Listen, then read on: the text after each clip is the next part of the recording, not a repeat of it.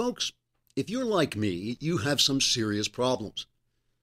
Being like me, for instance, would actually be one of them.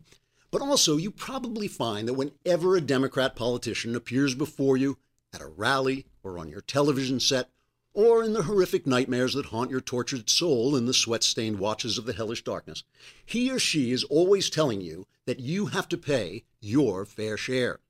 And it's only right that we ask everyone to pay their fair share. Those at the top have to pay their fair share. If I'm elected president, you're going to start paying your fair share of taxes. Now, I know what you're wondering. You're wondering, gee, Democrat politician, what is my fair share? Fair share of what? What's fair about it? And how can I figure out the exact amount? Well, wonder no more. Today, exclusively here at the Daily Wire, we are offering the Clavomatic Fair Share Calculator, especially designed to answer the question, what is my fair share? For instance, say you want to know what is my fair share of your college tuition. Just enter the answers to these 3 simple questions into the Clavomatic Fair Share Calculator. 1. Did I have any role in conceiving you? 2. Did my wife give birth to you? 3. Do you have my last name? When you're finished, superimpose your answers on one another until you have one big NO. Now remove the N. If what you're left with looks like a tremendous 0, that's my fair share of your tuition. Enter that amount into your files and then buzz off and stop bothering people. The Clavomatic Fair Share Calculator works equally well with other calculations such as, what is my fair share of your health expenses? What is my fair share of your childcare? And what is my fair share of your cost of living? Using the handy-dandy Clavomatic Fair Share Calculator, you can answer these questions almost instantly, leaving you plenty of time to go out and start looking for a job, so you can pay your fair share of your stuff, which means paying for all of it, like I do with mine. Yes, the Clavomatic Fair Share Calculator. Order today to find out how much I owe.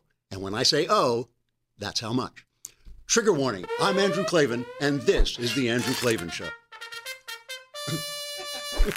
We have great sponsors. We have the Clavomatic Fair Share Calculator and Hillsdale College. These are great sponsors. All right, Hillsdale College, we have to talk about them. They are a terrific college, but they also are spreading the word about the Constitution. You may have heard of the Constitution, some of you, if you're following Senator Ted Cruz's campaign. If you're not, you don't know what it is, but it's this kind of brown, wrinkly piece of paper with all your rights written on it. So what if it was a requirement for every person in public office to sleep with a copy of the Constitution under their pillow? And what if you crept in at night and wrote the words on their forehead with a pin? And instead of simple random drug tests, we'd have simple random constitutional rights tests to find out if they knew what it is they're supposed to be doing for a living. But if you want to fully understand the Constitution and your constitutional rights, I encourage you to check out the free online course Constitution 101 at Hillsdale College. This is the real Constitution, the one that doesn't have the right to an abortion and gay marriage in it. It's the one that the founders wrote. It's different than the one you hear about in the media. You can sign up for Hillsdale College's Constitution 101 for free, pardon me, at hillsdale.edu/Andrew. That's so they know that I sent you. That's hillsdale.edu/Andrew. Read the Constitution, learn about it, and know your rights. All right. Here we are. We're back. We're back in the center of the storm, the still eye of the hurricane swirling around. Shapiro is in the New York Times today. Did you? I don't know if I don't think he's on the front page of the paper edition, but he was actually on my app, on the front page of the app edition.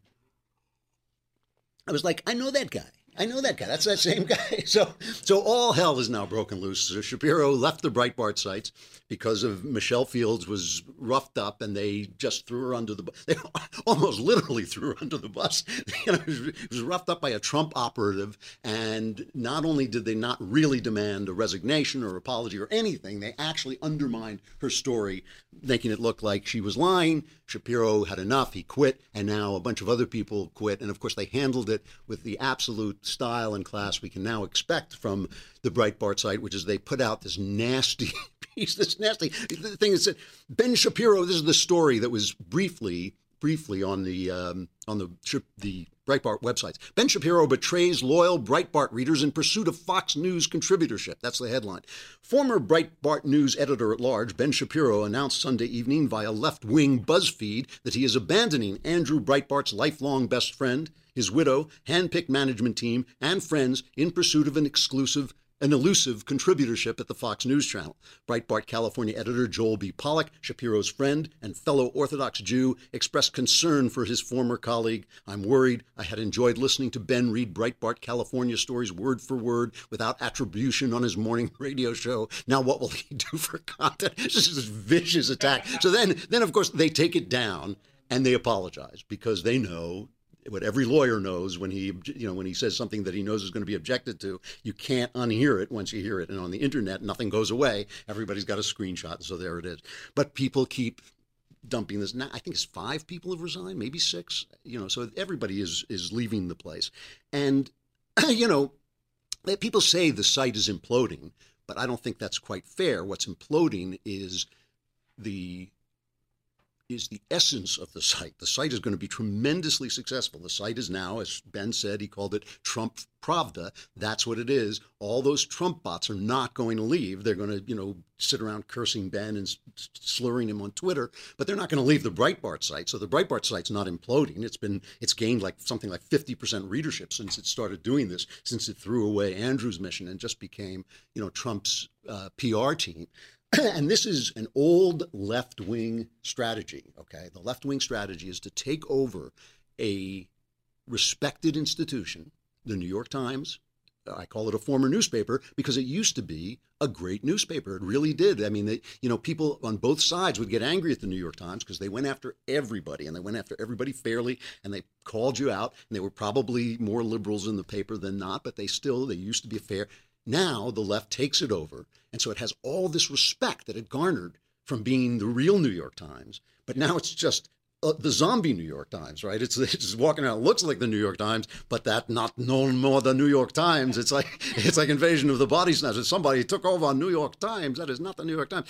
Universities, the same thing. These universities have hundreds of years of history as institutions. They gain, Ivy League schools. They gain all this authority. And, when you say, oh, you went to this school, it means a big deal. The left takes them over, guts it of substance, turns it into a vehicle. And until people discover it, until the word gets out that now you're just reading, what looks like the New York Times, but is really zombie New York Times. You're just going to what looks like Ivy League University, but is really zombie left-wing Ivy League University. Until that word gets out, they have a lot of power to spread their message. So now that's what's happening with Breitbart. The Breitbart is no longer what Breitbart was, which was an attack on the press, a way of straightening out the press and making it fair and calling them out for leaving ordinary Americans in the lurch and dissing what people believed in this country and our traditions and sort of selling as news what was really left-wing propaganda. That's why Breitbart created those sites. And I have this now heartbreaking memory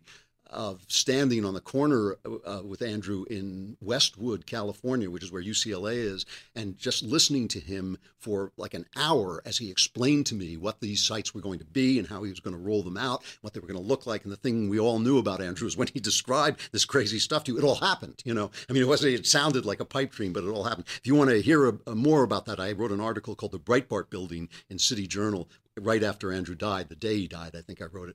And you can hear more about that. But I remember him describing it to him. But now that's gutted. It's just this Trump site doing what it does. So Ben went on Megyn Kelly, and I feel a little ridiculous playing a Ben cut because he's probably in the next room having makeup, doing makeup. We just drag him in here and ask him what he thinks. But Megyn asked an important question. And I think we should hear both the question and Ben's answer. So why is this a story? I mean, Ben, in your view, Ben, apart from the implosion of Breitbart and it's part of the civil war that we're seeing in some from some on the right, why is this a story? Well, I think the idolatrous worship of the Trump campaign by some people in the media, leading to them covering up the truth, is a major story. And as you say, I think it's again a story because the Trump campaign never acknowledges mistakes, never acknowledges their responsibility for violence, never acknowledges anything that they do wrong. It's a no apologies campaign. That's why he's popular. But that does have consequences, and it does have victims. In this case, it was just a bruise on the arm. But there are other cases where it's more than that. That, of course, is absolutely right. But Megan's question is also interesting, the way she asked it, because what's happening at Breitbart is indicative of what's happening because of the Trump campaign to the entire conservative movement. There was no conservative media in this country to speak of, no popular conservative news media until the 1990s, say. Rush, I guess, came up late 80s, and then the Clinton thing set him on fire. So the 90s, Rush became a big deal. I think Fox was 96 or something like this. So now we've had like 25 years, say, of a powerful right-wing voice, and it's time to assess that voice and see how it succeeded and how it failed. And I think it is right now suffering from a symptom. Things crack along their fault lines, and I think the right-wing media is right now cracking along its fault line. And the fault line is this. If you go on the New York Times and you read their op-ed page, I call it Knucklehead Row, okay? These are some of the most respected columnists in the country, and they are, with the exception of Ross Douthat, they are idiots. I mean, they have the big education, they have the nice suits, they have the polite way of talking, and they're just dumb. They say things that are not true, that don't hold up under scrutiny, one after another. I mean, the Krugman, the economist, just absolute crazy stuff that he says. Thomas Friedman sounds like he phones in his column after he's had a few drinks. I hope that's not true, but it's what it sounds like. But they sound like that because they serve not just the intellectual wing of the Democrat Party, they also serve the base. There's nothing you can read in the New York Times that would offend Black Lives Matter. Okay, Black Lives Matter is a racist mob as far as I'm concerned, but Knucklehead Row at the New York Times, a former newspaper, they basically are selling that information. On the right, we have this fault line between the intellectuals and the base. The intellectuals and the base are not the same people, and they're not talking to one another, okay? If you go on National Review, you get the intellectuals. You go on Washington, the Wall Street Journal, you get the upper class, the kind of business class and all this. But you go on Fox, Breitbart, the New York Post, and they are serving the base. And they're serving the base, and their bread and butter depends on the base. And those two sections of the conservative movement are not talking to each other. And that, we've talked about this before in the arts, that's how you know when an art is dying. You know an art is dying when the novels that get good reviews are not the novels people read, when the movies that get good reviews are not the movies people see. That's what you see now at the Oscars, why they have to nominate 500 films for an Oscar, because they have to find one somebody saw. It's most of the pictures that the press is going, oh, what a wonderful movie. Nobody goes to see. Nobody wants to see those pictures. They want to see Spider-Man and all this. And so there's been this big division. Well, the same division is happening in the conservative press, is that the base is talking about one thing, and the intellectuals, the upper crust, are talking about another thing, and one is not communicating with the other. It's the job of leaders, what they call in church thought leaders, to learn from the people they're supposed to teach, to learn what the people they're supposed to teach need and want and are looking for, and then find a way to get that to them without violating their principles. That's their job. Today is the Ides of March. Do you know what the Ides of March are? No? I only ask because I don't mean to embarrass anybody. It's just that certain things used to be common knowledge. Like in the old days, if you said, like Bugs Bunny could say, beware the Ides of March, and a 10-year-old kid would know what he was talking about. The Ides of March is the day that Julius Caesar was assassinated by the Republican senators, the senators who wanted to maintain the Republic, because Caesar had violated the law by bringing his army into Rome. You weren't supposed to do that. That was when he crossed the Rubicon. That was the borderline. And he said, the die is cast. These are all these famous, lines that he said. And the people were calling for him to become a king. And the people who wanted to restore the Republic said, this is enough. And they went out and they murdered him in the Senate. They stabbed him to death in the Senate. And of course, I really hesitated to talk about this because I don't want anybody at any level to think that I'm suggesting any kind of political violence, because I'm not. And the reason I'm not has to do with what I'm about to say. The reason I'm not is because political violence only works against good people. It only works against people who are leading you to freedom, okay? You kill a tyrant, tyranny will live. You kill a Martin Luther King, who was, a flawed man, but a great man, and his movement will be taken over by race baiters and corrupt, criminals, basically. If it doesn't have to be assassination, just death itself. Andrew Breitbart was not assassinated, but when he died, his site was emptied of Andrew Breitbart content. When Judge Scalia died, the court is now up for grabs by people who want to turn it into a wing of the left. And the reason assassination and death are so effective against good people is because people need leaders to take them to freedom, but they can find their way to slavery by themselves. Okay, that is like the secret thing about it, why assassinations don't work. Okay, and this is. I'm going to pause here just for a minute. I'm going to pause and just do serve our other sponsor, because we love our sponsors and we love Reagan.com because they protect your privacy. And that is a big, big deal. You know that the advertisers, companies scan your emails and they send you ads. They lift stuff out of your emails to your wife and your friends, and they then send you ads. We know that the government has this huge net that's just pulling in every piece of information about you. They've never abused it, of course. We trust our government implicitly. They can know everything about us. But for those of us who don't, for those strange people who strangely would like to protect their privacy, the way to do it is to go to Reagan.com and get an email address. It'll be your name at Reagan.com. And that way you also get to have President Reagan's name on your email, which is cool in and of itself. And they guarantee you that none of your emails will ever be scanned and they'll never be shared with third parties. So go to ReaganPrivacy.com and secure your personal private email address. And if you do it at the end of the show, after you finish listening to me, because I don't want you to interrupt listening to me, but at the end of the show, if you go to ReaganPrivacy.com and sign up for an email, you get 2 months free. In the Bible, let's talk about the Bible. In the Bible, the Jews are living free. The Jews live free. Each man lives in his own way, tends to his own farm, pays for his own stuff. And when there's trouble, a judge arises to pull them together into an army. Samson comes along, or Gideon, somebody comes along, takes the lead. When the crisis is passed, he gets out. The people go back to being free. They have prophets who lead them. They have prophets who teach them and talk to them, who tell them the word of God. But when the prophet became corrupt, when Prophet Samuel let his sons lead them, the people said, "We want a king. We want a king." And Samuel said, "Do you know what's going to happen if you have a king? We don't care. We want a king. He's going to tax you. He's going to take your sons. He's going to take your daughters. He's going to take your land. Give us a king." And God said to Samuel, "Don't worry about it. They're not rejecting you. They're rejecting me." Okay? Because God wants you to be free, but people have to lead you to freedom. So the reason that the assassination of Julius Caesar didn't work, was because the people no longer wanted to be free. And if you read the Shakespeare play, Julius Caesar, it's got factual inaccuracies, but it's a very good Hollywood version of the actual event, because what Hollywood does is it takes events and it condenses them into ideas. And that's what Shakespeare does.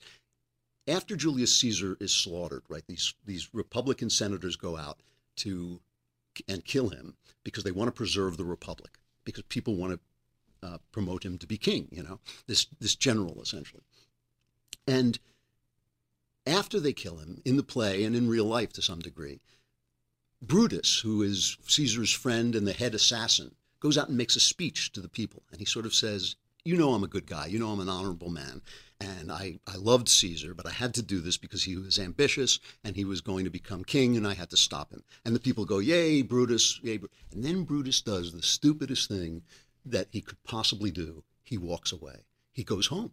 And this is, it's not literally true, but it is true. The assassins left town because they thought, now the people will be free again. We've killed the guy who was going to make himself king. No problem. And in the Shakespeare play, Antony, who is one of Caesar's best friends and one of his generals, then gets up and makes one of the most famous speeches in literature. Now listen carefully to what he does. This is Marlon Brando from the movie Julius Caesar, and this is the famous Friends, Roman Countrymen speech. I'll just play a little bit of it, and I think you can at least follow what he's doing. Go ahead. Friends, Romans, countrymen, lend me your ears.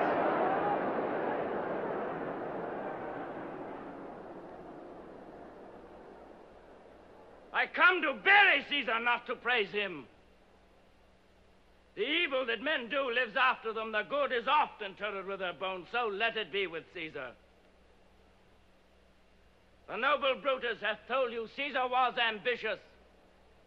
If it was so, it was a grievous fault, and grievously hath Caesar answered it. Here on the leave of Brutus and the rest, for Brutus is an honorable man. So are they all honorable men. Come I to speak in Caesar's funeral. He was my friend, faithful and just to me. But Brutus says he was ambitious, and Brutus is an honorable man. He hath brought many captives home to Rome, whose ransoms did the general coffers fill. Did this in Caesar seem ambitious? When did the poor have cried, Caesar hath wept? Ambition should be made of sterner stuff. Yet Brutus says he was ambitious, and Brutus is an honorable man. You all did see that on the Lupercal I thrice presented him a kingly crown, which he did thrice refuse. Was this ambition? So he gets up there and he works the crowd, right? He says, yeah, Brutus just told you he was ambitious and he's an honorable man, but he wept for the poor. He brought home slaves that made us rich, and then he ultimately has Caesar's will, and the people start screaming. He works them up to such a fever pitch that he says, I don't want to read you the will, because if I read you the will, you're going to go nuts. No, read us the will, read us the will. And of course, the will leaves all these, things all this land that Caesar owned. It's a park for people to play in now. It's welfare. It's welfare. Bread and circuses, everything, and this is why Juvenal, the great satirical Roman poet of these times, said you sold your vote for bread and circuses, welfare and entertainment. That sounds familiar? It should, because that's what happens. You think you have a reality TV show guy running for president, bread and circuses, people will sell their vote. The point I'm making is the assassination didn't work because the people would no longer be free. The people can't be free if they will not be free, okay? The people need to be led to freedom. They can find their way to slavery on their own.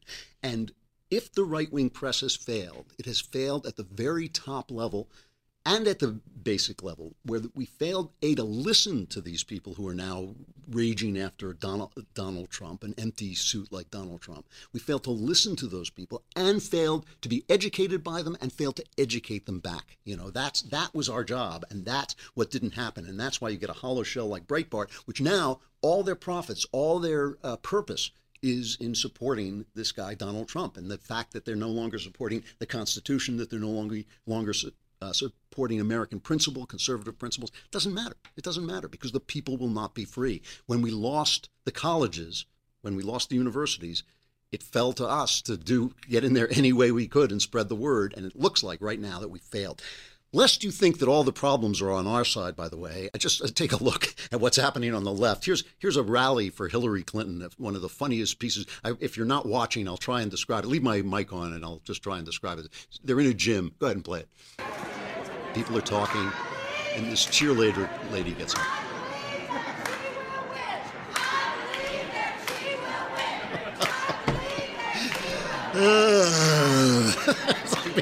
People are sleeping.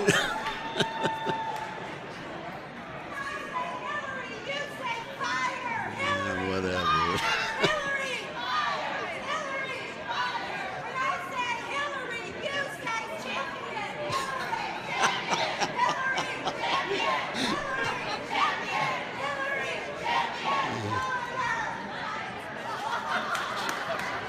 Just crown her a queen already and stop bothering me. I don't care.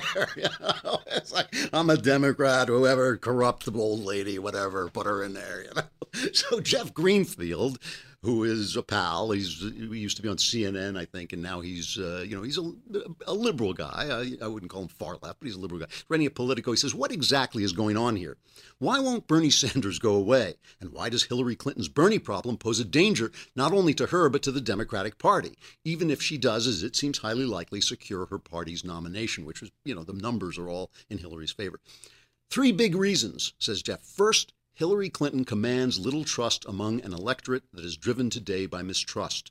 Second, her public life, the post she has held, the position she has adopted and jettisoned, define her as a creature of the establishment at a time when voters regard the very idea of the establishment with deep antipathy. And finally, however she wishes it were not so, however much she argues that she represents the future as America's first prospective female president, Clinton still embodies the past, just as she did in 2008 when she lost to Barack Obama. And those are just her image problems, right? Forget about her policy, forget about all the corruption scandals, the email scandals. She's also been completely incompetent. You know, she engineered the overthrow of Gaddafi in Libya. Now Libya is a failed state. She was up there with the support of Obama resetting the button in Russia. Remember pressing the reset button in Russia? Putin just pulled out of Syria saying, you know, to hell with you guys. Assad is now not going anywhere. Remember, Assad must go. No. You know, Putin decides when Assad goes and when he doesn't. And Obama said, oh, well, Putin's not a real leader because I'm on the right side of history. And Putin was on this side of history, affecting events with force. That's what he was doing. So, you know, and that's all of that is owned by Hillary, including the Iran deal. Right now, Iran is developing missiles so they can take out, so they can take out anything they want, Israel, you know, Europe, whatever they like, with the nuclear weapons that Obama essentially allowed them to have. Her fingerprints are all over that. So she is a mess. And Bernie Sanders, you know, Bernie Sanders gets off light because first, for a couple of reasons. One, he's kind of funny to look at. You know, he's an old New York, you know, communist, and it's just kind of comical what he's doing. Two, he's going to lose, so people aren't afraid of him. And three, he has integrity in the old sense of the word, in that everything he says makes sense. I mean, he doesn't change his opinions. He says the same things over and over again. He's not lying about everything. But he, you know, there's an institute called the Independent Institute. It's a libertarian institute. It has a newsletter. Lawrence J. McQuillian writes that Bernie Sanders is morally unfit for office. Okay, and this is true.